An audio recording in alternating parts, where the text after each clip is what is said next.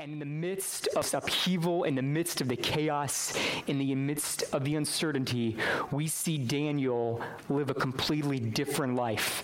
And what he writes to us as we see the story of his life, as we see the visions that God gives him, as we see the dreams that he interprets, there's this one message that God gives to Daniel to give to his people, that even in a world filled with chaos and uncertainty, our God still reigns.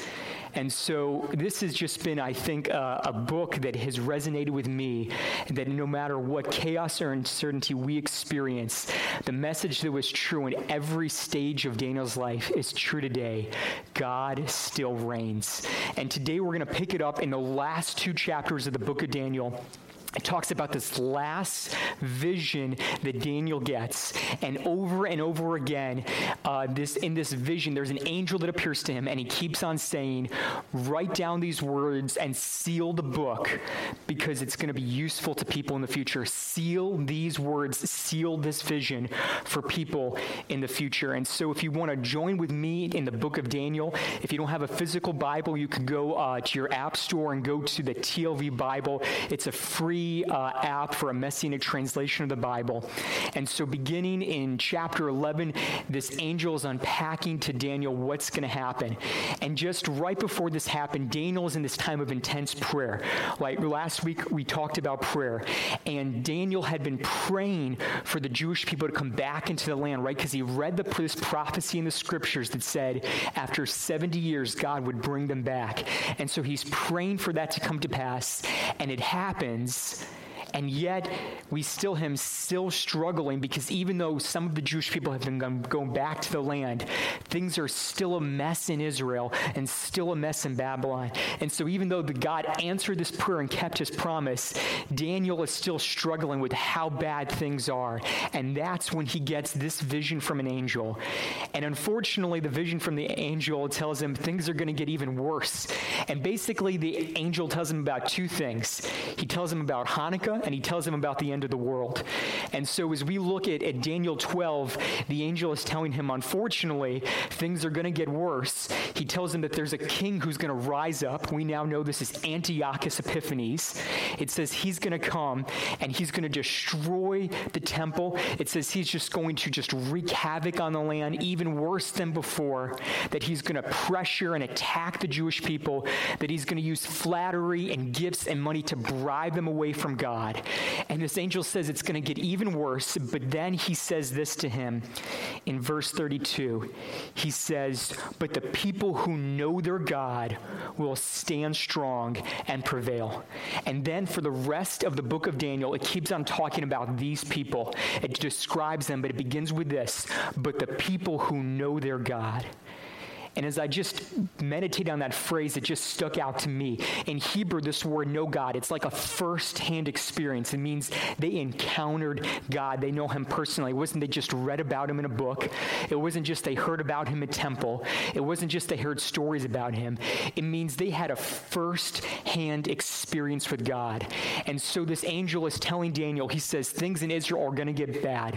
But he says, but the people who know their God, but the people who have a first-hand experience with their God are going to stay strong, and they're going to prevail.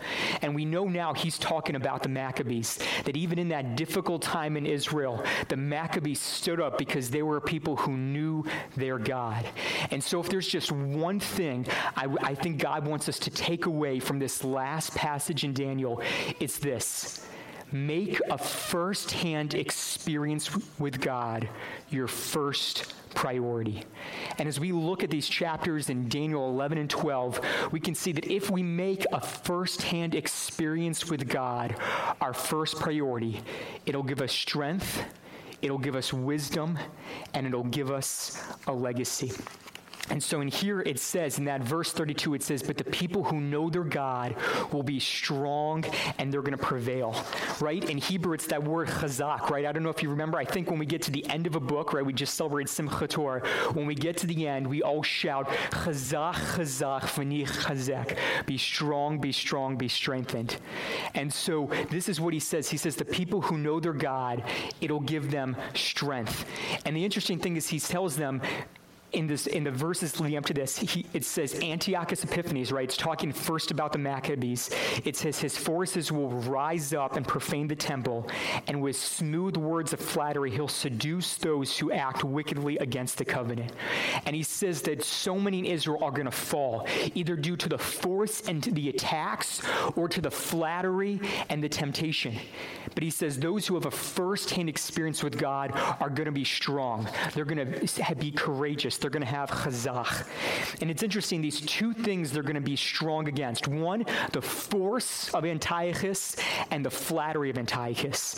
And I think when we have a first-hand experience with God, it frees us from the fear and liberates us from the fear of what can happen. And so that even when faced with force and pressure, we can stay strong for God. He tells them, unfortunately, so many difficult things are going to happen to them.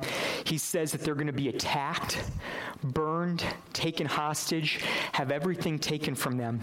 But he says, if you have a first-hand experience with God, you're going to take a hit, but you can know these hits will not take you down, that you will reach the end. And so he's letting them know that if you have a first-hand experience with God, it's going to strengthen you no matter what happens. It won't be able to take you down. But also he says it's going to strengthen you so you're not going to become a victim to the flattery. Right? Because sometimes one of the things that can take us down is not just attacks, it's subtle things, right? Earlier on, we had people were jealous of Daniel in the government, and so they go to the king, they go up to Darius, and they say, "Oh, great king, we want people only to pray to you because you're so amazing." And he gives into the flattery, and it ends up with Daniel in the lion's den. So often it's not just force and brute strength and attack that the enemy sends to take us down.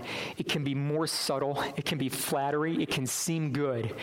And yet what God is saying that is if you have a first-hand experience with God, you're going to be strong in the face of flattery because you're liberated from what people think of you. That if we have a first-hand experience with God, if our identity and affirmation come from the words that we hear from God himself, it means that we're not going to be a slave to what other people say about us, to what other people think about us. Because so often we can do things and live our lives and be influenced by acceptance from others, by approval from how they speak to us.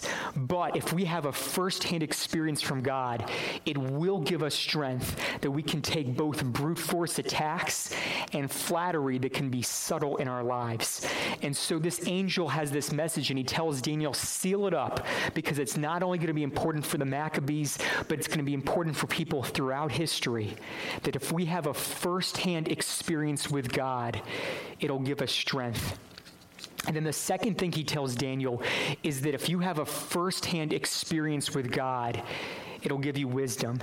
Because he goes on to say in verse 33, after he says, those who know their God will stand strong, he says, those who are wise among the people will instruct many. And he's saying is that these people who have a first-hand experience with God, it's not only going to give them strength, it's going to give them wisdom. And it says, those who have this wisdom, though for many days they're going to fall by the sword, they'll be burned, they'll be captured, they'll be pillaged. What's interesting to me, right, is he says, these people who have a first-hand experience with God, it'll give them wisdom, but it doesn't mean that nothing bad will happen to them. I think for me, usually in my life, my main motivation for wanting wisdom is, okay, if I have wisdom, I can avoid bad choices that lead to bad things that happen. And what's interesting is he says, even though these people are going to have wisdom, they're still going to face these difficult, painful things. And yet, what God says about wisdom is it's not just this magic pill, this magic bullet that makes everything easier so we can avoid everything bad in life. But what he says is that the people who have wisdom, it says, they're going to go through difficulty. It says in verse 35, even some of the wise will stumble, or they're going to take a hit. They're going to go through difficulty. But it says this, so that they may be refined, purified, and made spotless until the time of the end. So this first thing that I take away from that is that if we have a firsthand experience with God, it's going to give us wisdom. But that doesn't mean that nothing bad will happen, that we can avoid every bad outcome. But it means if we have wisdom, we know that pain and suffering doesn't have to be a waste. Because unfortunately, too often in life, we can experience pain and suffering and difficulty, but our response to it can just be to try to avoid it or to pretend it's not that bad.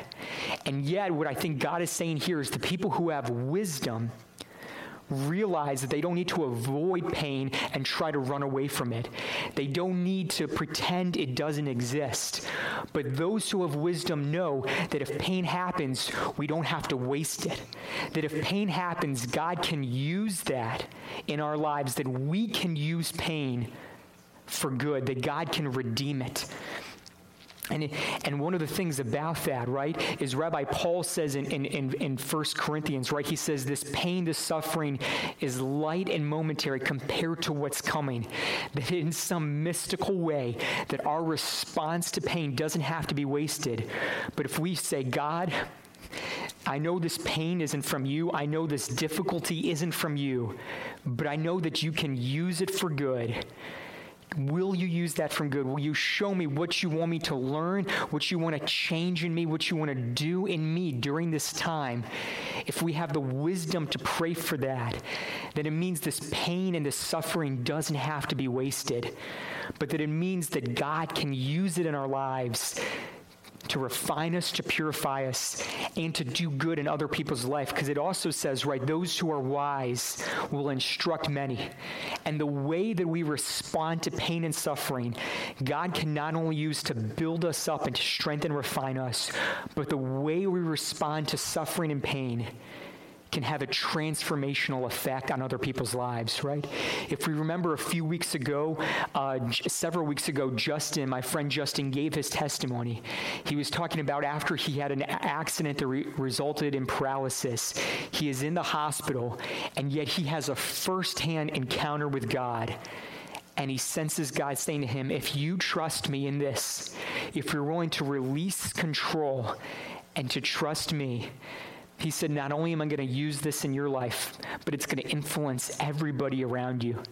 And just hearing from Justin, I could see how it changed his family, changed the situation with the doctors from being one of just grief and sadness and uncertainty and fear to one of shalom and peace. And so this angel is writing to Daniel so that we could have these words to know if we have a firsthand experience with God, it'll give us strength and it'll give us wisdom. And wisdom to know that pain doesn't have to be wasted, but that God can redeem every experience of pain. And as we look more at wisdom, it says not only that they're going to be refined and purified, it says, but until the time of the end. And over again in this passage, it says, later on, it says that everyone whose name is written in the book of life will be delivered. Right? It says in the end they will be delivered. It says everyone. It doesn't say some of those who trust in Yeshua will be delivered, or some of them, or everyone who trusts in Yeshua will probably be delivered. It says everyone whose name is in the book will be delivered in this end. And I think this other aspect to wisdom is that in the midst of pain, it doesn't have to be a waste, but it's not also going to last forever. Right? There is some truth to that phrase, this too will pass. That if we have wisdom, we can know that not only does the pain not have to be a waste, but that God has given us the strength that we can endure to the end, that it won't last forever. It doesn't have to outlast us, because God promises that we will endure to the end if we trust Him, if we have that firsthand experience with Him. And so we can see in Daniel, God is saying, unfortunately, things are going to get even worse. He's saying it's going to get worse during the time of the Maccabees and even worse at the end of the world. And yet he says those who have a firsthand experience with God, it'll give them strength, it'll give them wisdom, but he also says it'll give them a legacy. In chapter 12, he says, those who are wise will shine like the brightness of the heavenly expanse, and those who turn many to righteousness will be like the stars forever and ever. He's saying that those who have a firsthand experience with God, that they can share this with others, that's going to have a legacy that lasts forever. That if we have a firsthand experience with God, it doesn't just have to end with us, but this firsthand experience with God can give us a legacy. And as I think about that, I can't help but think about Joshua and Caleb in the book of Judges. Because in this chapter 8, it says, those who know their God. And it uses the same phrases at the end of Joshua and the beginning of Judges. It says that Joshua knew God, right? And he says, as for me and my house, we will serve the Lord, right? Because he had this firsthand experience with God. And he says, so choose for yourself. And the people respond, we're not going to worship other gods because we know our God who brought us out of the land of Egypt. Therefore, we're going to worship God. They had this firsthand experience with God. And so this next generation that Joshua is speaking to, because they have that firsthand experience, there's this legacy. But unfortunately, what we see later on in Joshua 24, it says, Israel worshipped Adonai all the days of Joshua and all the days of the elders who outlived Joshua, because they had known all the work that Adonai had done for Israel. And then in Judges chapter 3, in verse 7, it says the same thing. The people worshipped Adonai all the days of Joshua and all the days of the elders who outlived Joshua, all who had seen the great work that Adonai had done for them. But in verse 10, when all that generation were gathered to their fathers, there arose another generation after them that did not experience Adonai firsthand or the work that he had done for Israel. And then Bnei Yisrael, the people of Israel, the children of Israel, did was evil in Adonai's eyes, and they worshipped the gods of the land. It's interesting, it says, right, Joshua had this firsthand experience with God, and so he says, for me and my house will serve the Lord. It says all the elders who had that experience, right, who said, we saw how God took us out of Egypt, it says they served God.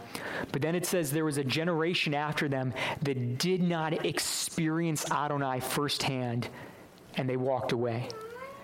And so if we have a firsthand experience with God, it can mean a legacy. And the question I have is, how do we avoid that, right? How do we have a legacy where it's not then the next generation that falls away, right? I think about a bar mitzvah. I think about what Leo just did in reading this verse from the Torah. What can we do so this legacy is passed on? And I can't help but think about Caleb. In a few chapters earlier, this is towards the end of Caleb and Joshua's life. And Caleb comes up to Joshua. They had just gotten into the land. They're now going and they're receiving their inheritance. And Caleb goes up to Joshua, and now he's 80 years old. And I just picture him like hunched over. And he's like, at 40 years old, I'm just as strong as, he's like, at 80 years old, I'm just as strong as I was at 40.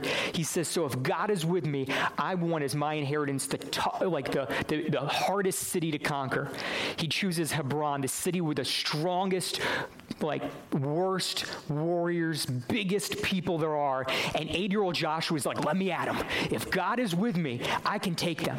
Right? Caleb has this attitude because he has this firsthand experience with God. And at 80 years old, because he's had this firsthand experience with God, he's not afraid of the giants that are younger and stronger and more powerful. And so he gets that land. And then what's interesting is in the next chapter, he says this. He says, but whoever conquers this city with me is going to marry my daughter, join the family, and inherit the land with me. And so this guy, Othniel, is the one who joins Caleb, defeats the giants, and conquers the city. And that's the last time you hear of Othniel in the book of Joshua, but that's not the end of his story. Because then we see later on in chapter 3 of Judges, right? It says after the generation that didn't have a firsthand experience with God, after they walked away, it says after that, life became very difficult for Israel. They were attacked by their enemies, and they cried out for God. And it says in Judges 3, verse 9, when the people of Israel cried out to Adonai, Adonai raised up for them a deliverer, Othniel from Caleb's family. The first one in the book of Judges, right, this first judge to rise up is Othniel. Because what happened is Othniel could have gone the way of the rest of his generation. But what happened is Caleb said, I'm not just going to have this firsthand experience. I want this for you too. And so because Caleb doesn't just have this firsthand experience, but he says, what can I do so that you have a firsthand experience with God too? Othniel doesn't go the way of the rest of his generation. And he's actually able to turn the generation back to God later on in his life because he had a firsthand experience with God. And so for us, as I see this, I see if we have a firsthand experience with God, it'll give us strength, it'll give us wisdom, and it can give us a legacy. And as I look at this, right, what does it take? How do we then have this? How do we pass on that firsthand experience, right? Because we can't force it. Right? Caleb can't push people and say, okay, you're coming with me to conquer it, right? He can't force it, but he can facilitate it. And what we see is it says for Caleb and for those other elders, it says that when they told their children about what God had done in their life, when they told their children about their firsthand experience with God, when they invited them to experience God with them, when they set them up like Caleb did to have a firsthand experience with God for himself, that changed things. And so for me, this takeaway is that as we're thinking about legacy, as we're thinking about people we're ministering to, people we're discipling, children, people we want to impact, the most important thing is not just the information we give them. That's good. It's not just the habits that we help them develop. That's even better. But the thing that changes things is helping people have a firsthand experience with God for themselves. To be able to tell them firsthand what God has done in our life, to invite them to experience God with us, and to help set them up, to help position them to encounter God for themselves. That's what did it for Caleb and Othniel. And I think that's a challenge for us, that when it comes to our pursuit of God, when it comes to us wanting to make an impact in other people's lives, to make a firsthand experience with God our first priority. And the thing about it is that it's not just that good things will come if we want a firsthand experience with God. God wants to have a firsthand experience with us. And in the book of Daniel, a few chapters earlier, in Daniel chapter 7, Daniel is told that there is going to be a Messiah who comes. He's going to be cut off. He's going to die before the destruction of the temple. But why? Because God wants to be with us. That the walls that separate us from God, he wants to tear down. That the guilt, that the shame, that the fear that prevent us from encountering God, God overcame himself by Yeshua's death and resurrection. That it's not just that we should want a firsthand experience with God, is that God wants to know us, that he wants to meet us, and that he went through heaven and hell to do it. And that because of what Yeshua did, we can have a firsthand experience with God for ourselves. And so, as Jillian comes up to lead us into worship, to see, okay, if we have a firsthand experience with God, how can we be strong and prevail? In Hebrew, it's got this idea of be strong and take action, be strong and do exploits. That if you have this firsthand with God, you can conquer a city like Caleb and Othniel, that there are areas in life that we can conquer if we have a firsthand experience with God, and that we can do it because of what Yeshua did for us. And so I want us to go away with this just idea in our mind of imagine what would happen in our life if we had a firsthand experience with God. I think about what would happen if in the morning when I wake up, if I didn't just want to read God's word so I could check it and think that I'd done it, but that I open the word each morning because I want a firsthand experience with God. That as I'm trying to share with others and make an impact in their life, that what if I made my first priority them having a firsthand experience with God? And I just imagine, what could God do in my life? What could God do in each of our lives? What could God do in our families? What could God do in our community if we make a firsthand experience with God our first priority? And so if you just want to join me in prayer, Father, we thank you that we can have a firsthand experience with you because Yeshua broke every barrier between us and you. God, would you open our eyes to what Yeshua has done, that we would realize how amazing it is, that it would wreck us and undo us, that the God who created the universe with the Word wants to know us. And God, as we go into the Shabbat, we don't want this just to be a day to go through the motions. We want a firsthand experience with you because of Yeshua. In his name, we come before you and encounter you. Amen.